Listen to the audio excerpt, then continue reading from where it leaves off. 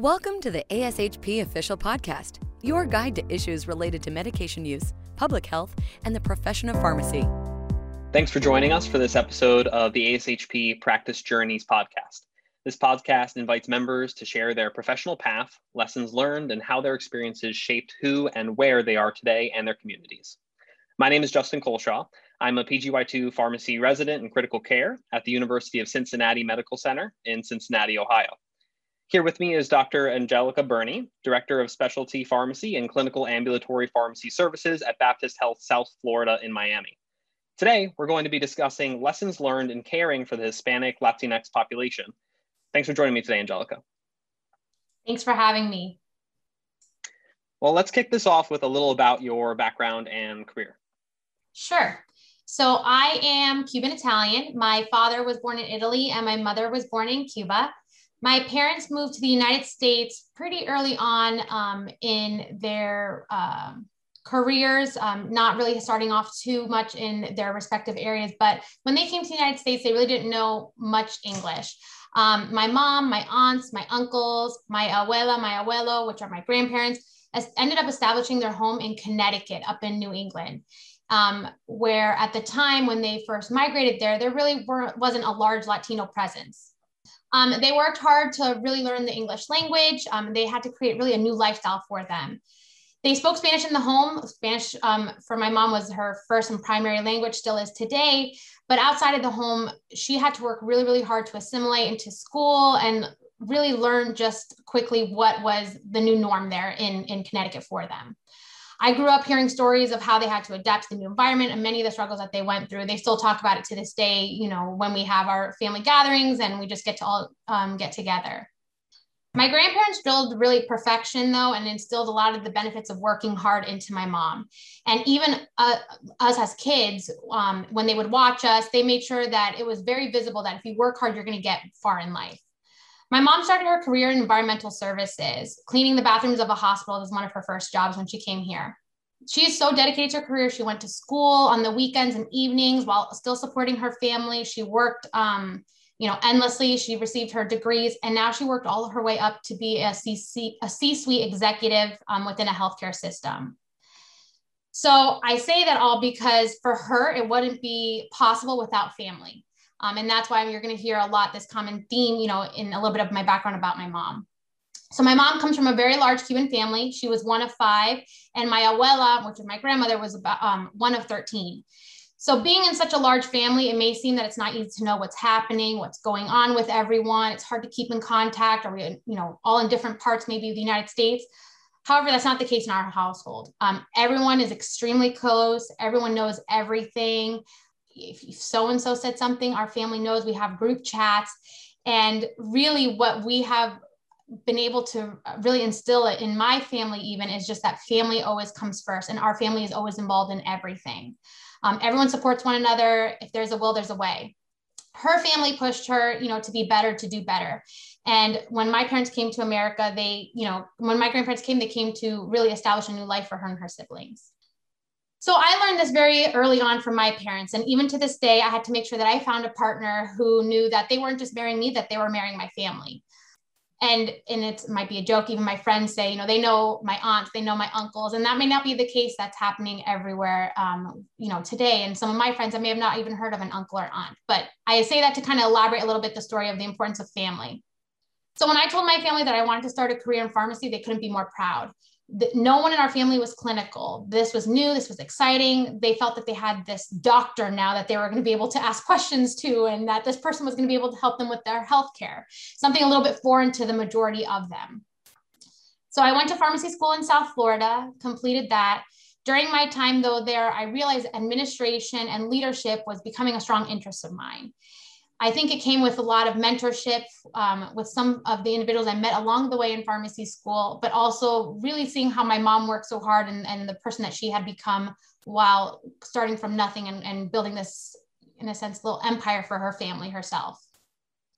So I was able then to match and complete a PGY1, PGY2 Health System Pharmacy Administration residency at the University of Kansas. And while I was at Kansas, I met one of my other mentors who helped me identify my passion of ambulatory care pharmacy. It's a joke. At the time, I, wasn't really open to it. I always was focused on inpatient operations. And, I was given this opportunity, which ended up being the best decision I ever could have made, because it really has been a true passion of mine, being able to have that patient level care and making that impact on those patients more in real time. I couldn't stay away though from family too long. So after my residency in Kansas, I went ahead and found myself back in South Florida, and I kickstarted my career as a clinical manager at a specialty pharmacy down here in the Fort Lauderdale area. I was then given an opportunity shortly after to join a new healthcare system down here at Baptist Health South Florida, down in Miami, and now currently serve as our director of specialty pharmacy and our clinical ambulatory pharmacy service line. In my current role today, I support our specialty pharmacy, which includes our call center. I also support our clinical ambulatory pharmacy services. So that includes pharmacists that are in our cardiology and primary care clinics, and then our medication assistance team for our entire system, which ranges our 11 hospitals and clinics.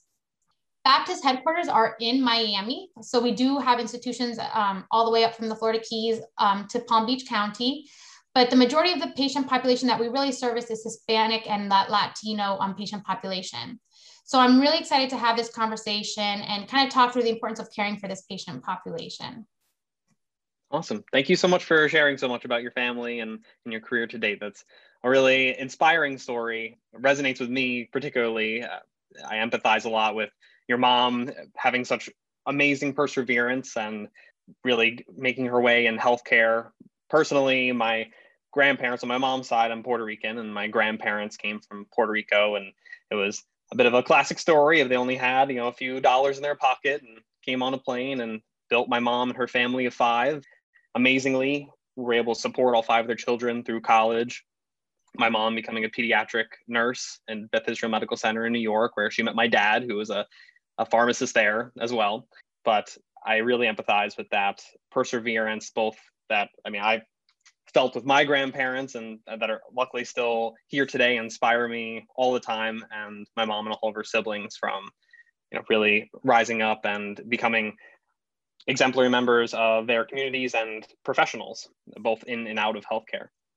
A little bit more about my background outside of my family, obviously very inspired in terms of healthcare from both my parents, and I graduated pharmacy school from the University of Rhode Island, and then came and completed my first year postgraduate residency at the University of Cincinnati Medical Center, and now I'm staying on for my critical care PGY2. So very excited to see as my career goes forward where I end up, and taking that perseverance and all of the awesome things our families have given both of us forward in practice. So moving on to the next topic, I just wanted to hear more about your personal experience in terms of caring for the Hispanic population and how you think pharmacists specifically play a role in providing for this community. Absolutely. So our team at Baptist cares for Hispanic patients all day, every day. We see patients that are in clinics. We do telephonic, telehealth phone calls, follow-ups, periodic check-ins, you name it. I personally am a caregiver for my mom and my grandmother as well. So I'll probably talk a little bit more from that perspective, as that is a little bit more, I think, relatable, and I can give a little bit deeper dive into how I think we can make a bigger impact in the community. So pre-pandemic, pre-COVID, I used to go to every doctor appointment for anyone that was almost in my family, specifically again for my mom and my grandma. And it was my job to update the family in our group chat with the health updates. I have access to all of their medical records, their my charts, whatever that might be, and messages from all their various doctors. My parents would make sure, and specifically even my grandmother, can Angelica go to the doctor's appointment? If not, I have to reschedule. So that's kind of that mentality that they had to make sure that at least they always had that caregiver and that extra person there with them.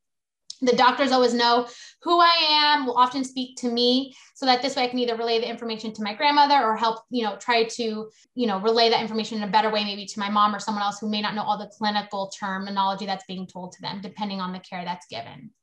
My mom was diagnosed with lymphoma when I was in pharmacy school, but we chuckle about this now. At the time, the only concern wasn't if my mom was going to be okay, but were my grandparents going to be okay, her parents, because everyone is so vested in everyone's care in my family that if one person is sick, we're all sick. If we're all hurting, we're all feeling it. When we got that diagnosis, I was tasked with sitting down with everyone, having the conversations and explaining what that meant and what, we could expect and what does that look like and how we can be supportive to my mom and to the other folks that might be impacted by this. And I think, we see that a lot even in our field, that family is oftentimes very, very involved. And I think making sure that we understand when they are involved to include them, because it's so crucial for the patient's journey. My family, I know, would not be successful or as successful if we didn't incorporate family into their care. When it comes to looking at it from the pharmacy perspective, I think pharmacists play a major, major role in caring for this population. Patients heavily rely on the pharmacist. I know that my grandmother says, oh, I'm going to go to Walgreens. My pharmacist can explain this to me.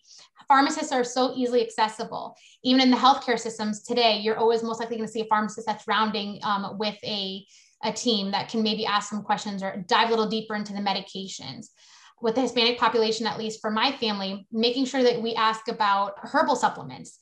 My grandma's on almost every herbal supplement possible, and making sure that we understand that it's not just, are you on this medication? Yes, yes, yes. It's asking a little bit differently the questions just to get the right and full answer. And a lot of times pharmacists too, I think, can provide that one-on-one time that's needed with these patients. Additionally, pharmacists can really educate patients and help identify barriers. I know when we're talking in our teams and working in the field, we want to make sure that we're identifying barriers when it comes to communication, when it comes to financial barriers. Just because a patient might say, yes, I understand, they may not understand the true complexity and the process of things that are going to start evolving once a new diagnosis is given or a new medication may be started. So our team specifically, and myself, I think a big portion of our role as pharmacists is a big piece is coordination of care and making sure that we incorporate that family, if appropriate, into that care of the patient. I also think making sure that we're listening, asking questions, and making sure that the patient understands what they're being told. It seems something so simple, but it's so crucial and can mean everything really to the patient. So I think that's a little bit my experience in dealing with the patient population. You got a little bit about my work and a little bit then also about my personal with my grandma and my family. I completely empathize with helping grandparents with medication recs at home or before or after holiday dinners, going through med lists and trying to help them out with different questions they have.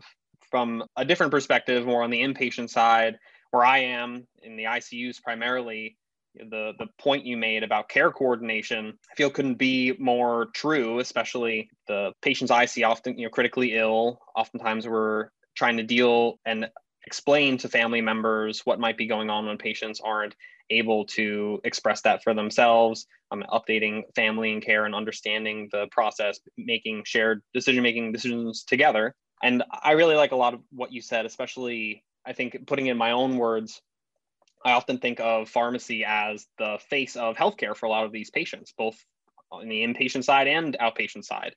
And a lot of these complex topics, at the first pass, especially new diagnoses, new medication regimens, it's very difficult to absorb all at once, especially when there's things like a language barrier or a cultural barrier. So the role of the pharmacist stepping in both those settings to explain those things is really invaluable, and having the time and the expertise to really go through not just the bigger picture of new disease states or medication regimens, but the alteration to their day-to-day life and understanding how this new medication regimen is going to fit into what their new day-to-day lifestyle will be, where they're coming to the table with their own experiences and fitting that in.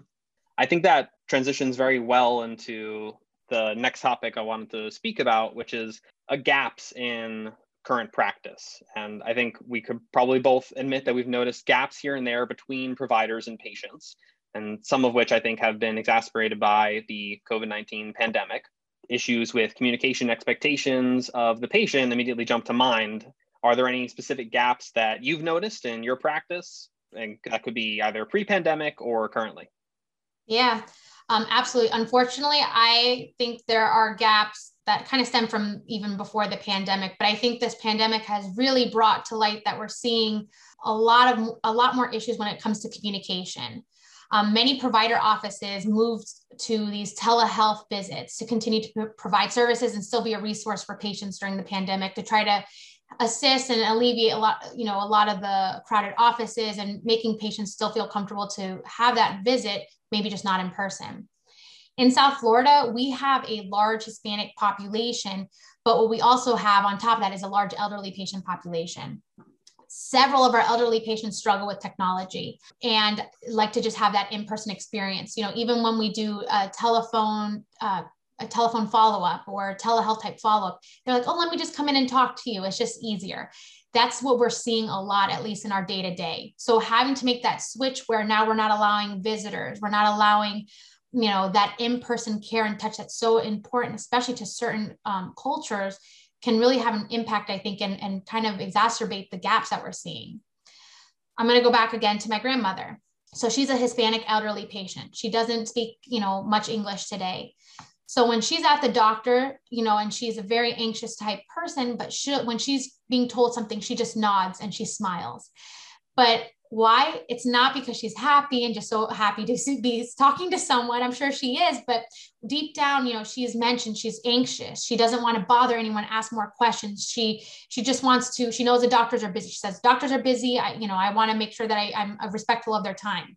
So that right there, if we just see someone that's nodding and smiling, we may easily interpret that might be that they're accepting something and okay with it or comprehending, when really, if we're not having that in-person touch, that gap might be a little bit bigger, because now if it's something on the phone, you can't see that person smiling and they may just say, yes, yes, yes. That's something my grandmother will do. Yes, yes, yes. That is why, again, our family is heavily involved in a lot of the care of my grandmother and of our other family members.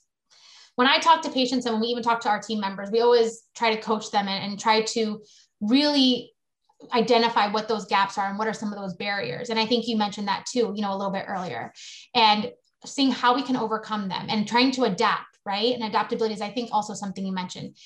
I think we need to be able to see, okay, if this patient, understanding what we're saying, are we going to have to use different methods to kind of validate what's being said? Because we are seeing definitely gaps. I think communication, again, is going to be that biggest one that we are seeing today, along with many others. But I really honestly think that understanding patients' language comfort, I think tailoring education is going to help try to alleviate and trying to really close those gaps a little bit more. I always use a teach back method. We learned it in pharmacy school, learned it in residency. And it's, I think vital, because if I have someone that's just nodding yes, or maybe on the phone or a telehealth, or, even again, pre-pandemic, they're just in the office nodding and smiling, I want to make sure that they're truly understanding. And that's one way to kind of close that gap. I'll have, my grandmother explain to me, okay, what did the doctor just say? Okay, how are you going to take this medication if I'm explaining something to her? And we do it even with our patients. Again, everyone's a little bit different in how they're able to interpret in their comfort level. So I think asking those questions, encouraging interpreter services if necessary, making sure we're not just assuming, but really asking questions. Also in the Spanish language, making sure they use the correct verbiage. There's been instances where my verbiage is not the best. And sometimes, I may say something that sounds a little different, and the patient will tell me, I think you mean it this way. So I think it's just so important to just be open and be transparent and really understanding the culture that you're working with. And again, down here in South Florida, many times and oftentimes it's that Hispanic Latino patient population. Another thing too is, Hispanics, at least in my experience, like to be called Mrs. So-and-so or Mr. So-and-so by, their last name. So making sure that I'm cognizant of that and teaching the team, hey, make sure, see how their family is also responding to them, or how other folks like to be responded to, and asking them, do you mind if I call you A, B, and C, or do you prefer I call you Mrs. So-and-so or Miss So-and-so? I think those are other ways to also help close those gaps so that the patients feel comfortable, because now we're in a very uncertain time with the pandemic. Care is unique. We're tailoring, we're trying to find what our new normal is.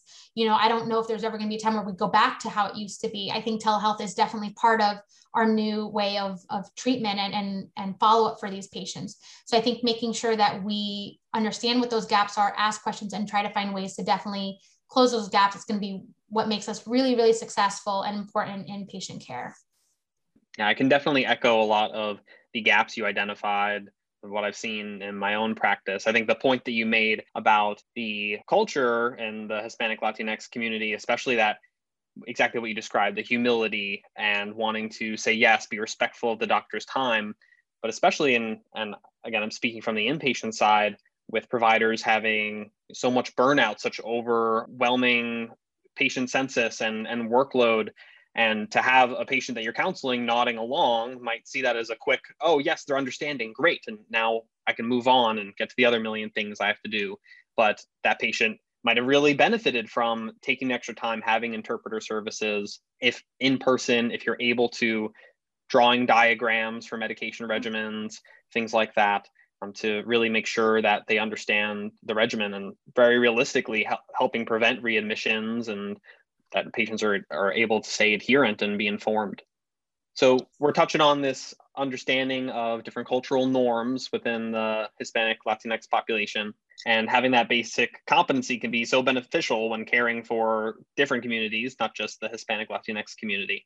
And in my experience, there are many positive attributes held within the Hispanic community that can have positive effects on patient outcomes. Things like the strong sense of community we've talked about, different patients having that strong family base to support their medication regimens, look out for each other like we are with our own respective families. Patients in this community having really exemplary perseverance and adaptability from much of what they've experienced in life. And those are all great things that I feel like can contribute to them being active advocates for themselves and active members of the healthcare team as patients, as participants in their own care plans.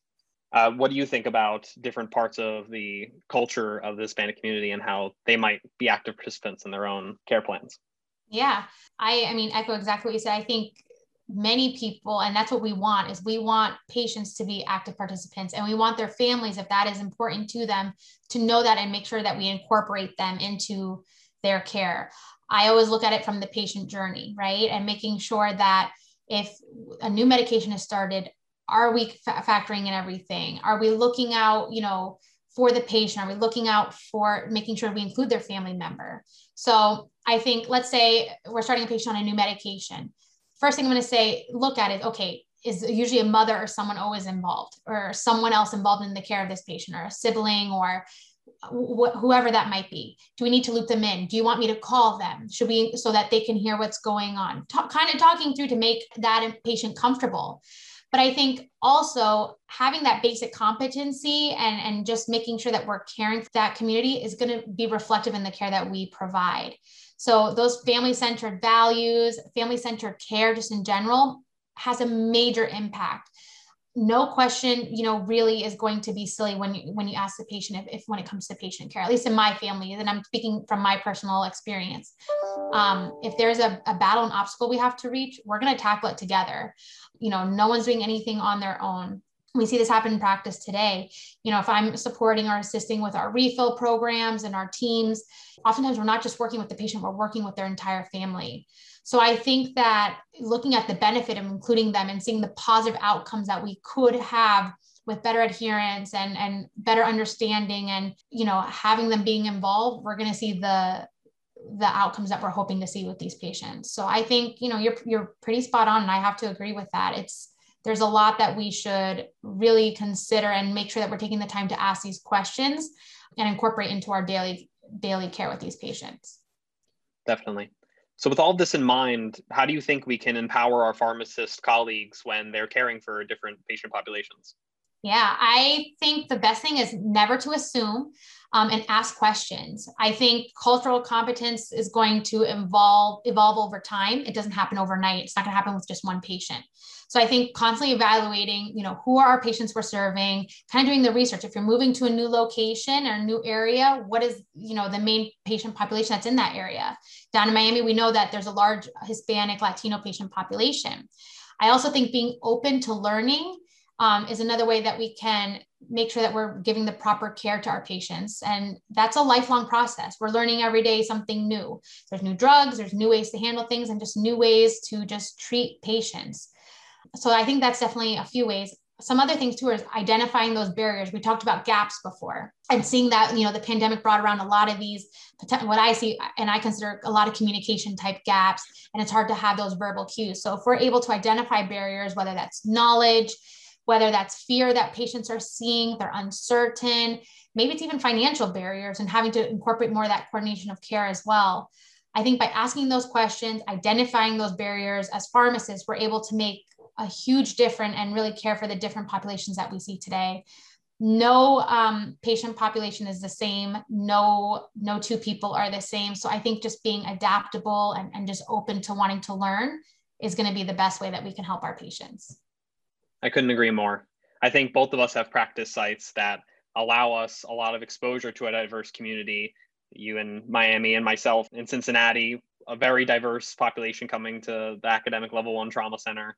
And I think even for pharmacists practicing in areas that don't have as much exposure to diverse patient populations, I mean, in general, embracing diversity, whatever your community might be, and also amongst pharmacist colleagues, and not just embracing, but celebrating. And that way, no matter what area you practice, when coming across different patients from different populations, approaching it with the attitude of acceptance and celebrating their culture and making that patient feel that much more welcome and that much more like they are being seen and truly respected, and that you can immediately have that rapport. There doesn't have to be some sort of cultural barrier unspokenly manifested, and a barrier when trying to make a real connection with the patient. So to close out our discussion, is there anything else you think our audience should keep in mind when caring for the Hispanic Latinx community? Any final tidbits of wisdom from your experiences?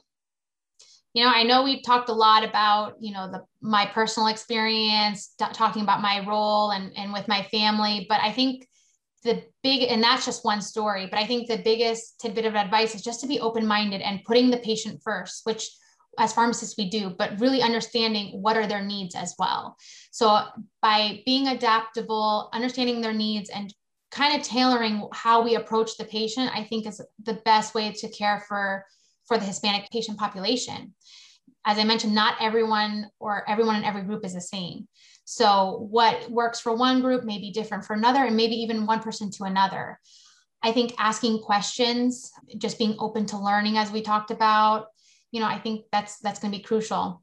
Me personally, I think of my abuela. What would abuela do? What would abuela say right now? And I think of them if I'm talking to a patient, if I can see there's potentially some similarities maybe, and thinking that nod or smile is not just her smiling and thinking, oh, what a nice person. That nod or smile might be they're unsure, they're scared, and they don't want to bother me. So learning that and kind of identifying those cues to be able to ask more questions, I think. But overall, I think if we are able to start learning more about these challenges, be open to it, it'll help us navigate many of the barriers that we see today. And I think really provide great patient care. That's great. I couldn't agree more. It's been an absolute pleasure speaking to you, speaking to someone who's as passionate about this topic as I am. And I'm definitely coming away from this conversation even more excited to jump back into patient care. So I'm hoping our audience feels the same way. And thank you so much, Angelica, for sharing all your thoughts. Thank you, Justin. I really appreciate the conversation and discussion today. Thank you. Thank you for listening to ASHP Official, the voice of pharmacists advancing healthcare. Be sure to visit ashp.org/podcast to discover more great episodes, access show notes, and download the episode transcript. If you loved the episode and want to hear more, be sure to subscribe, rate, or leave a review. Join us next time on ASHP Official.